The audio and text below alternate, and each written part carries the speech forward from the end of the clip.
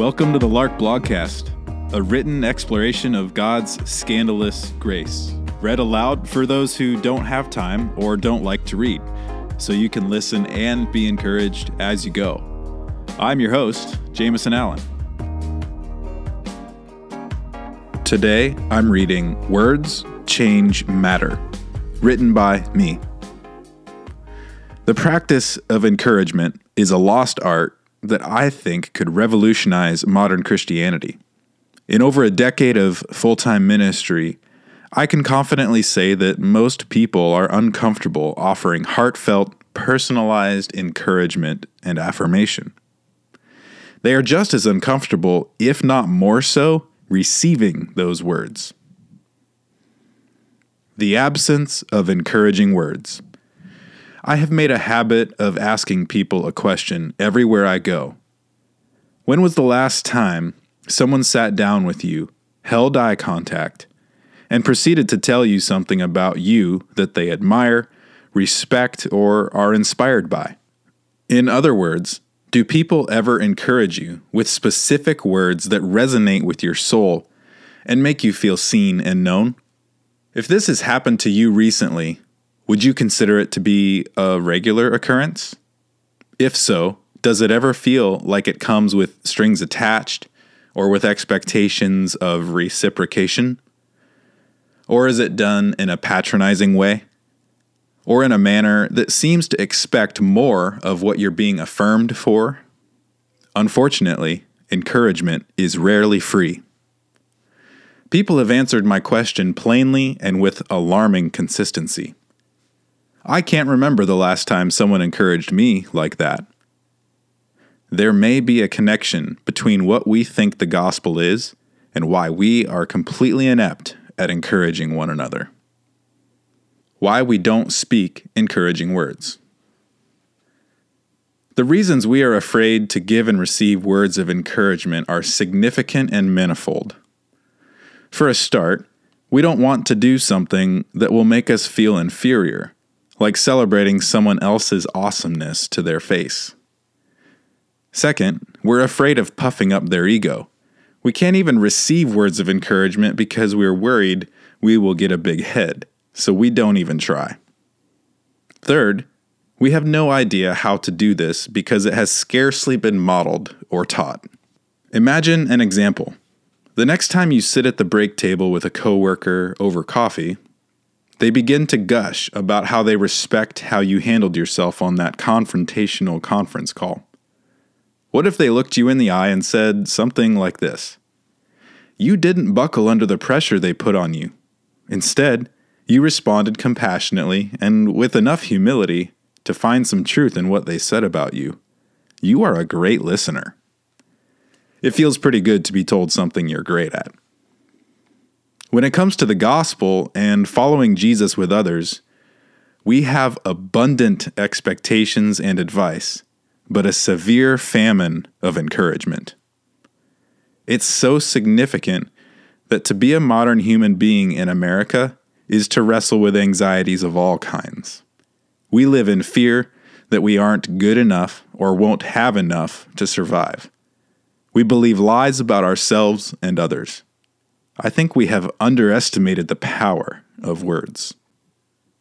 The way words change matter.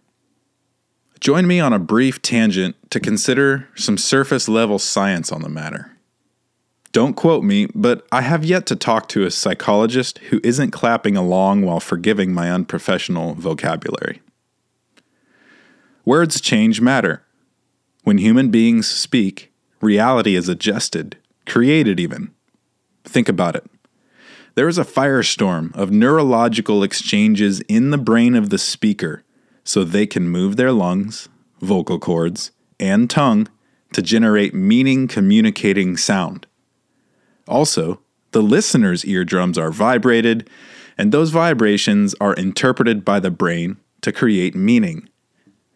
Electricity and chemicals, and probably lots of other things I don't understand, course through the brain in the process of speaking and hearing words.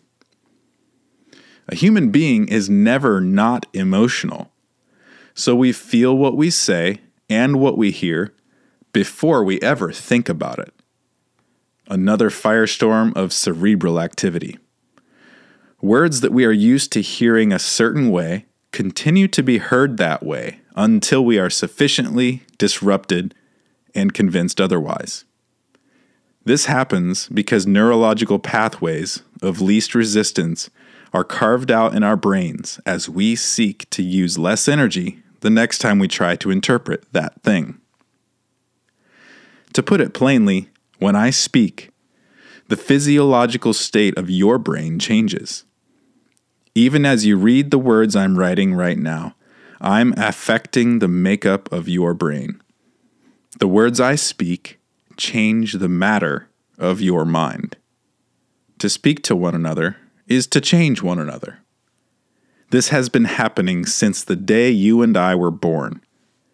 How we think and experience reality is more shaped by words than we've ever dared imagine. It matters that words change matter. Is it any wonder that the gospel is a spoken declaration about who Jesus is? Or that all of creation is said to have come into existence by the speech of God? Or that believers are called to bear witness to a true story, not to save themselves or anybody else by effort? Why would anyone be surprised, then, that the words we speak deeply impact the people we say them to? No word is benign, and no absence of needed words is insignificant. We believe more of what is said about us than we are willing to admit. So we not only have the most powerful tool for changing lives and reality around us, but we also have the best news the world will ever hear. Jesus is Lord. He has reconciled all things, and we are invited to trust in His promises to us. The words people are dying to hear. Imagine a world where we are unafraid to tell people that God delights in them as much as He does in His own Son. What if we give up all restraint on pouring out words of grace on each person we encounter? What if we take the power of our speech to the bank and opt to help people become more aware and more comfortable with who exactly it is in them that Christ has become one with? If we choose to use our words to love, encourage, and call out how each person images God, we could see more and more people leave behind their self-doubting, self-justifying prisons. We could watch the good news about Jesus awaken people to who they really are, and that who they really are is who God has really invited to dwell with Him forever. It's as simple as telling someone how beautiful they are, and as complex as spending years in counseling peeling the layers of grief, guilt, and shame that we cling to as our own. The words we speak change the matter all around us.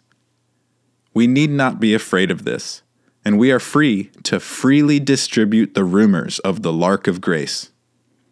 We have been given the right to speak about the indiscriminate acceptance of God because of what Jesus Christ has done for everyone.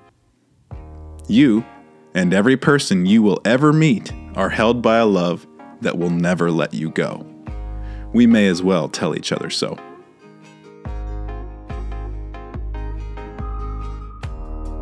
Hey, thanks for listening to the Lark Blogcast. Leave us a review and subscribe for more encouraging content on the regular.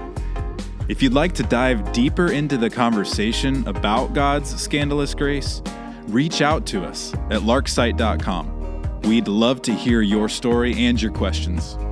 Cheers.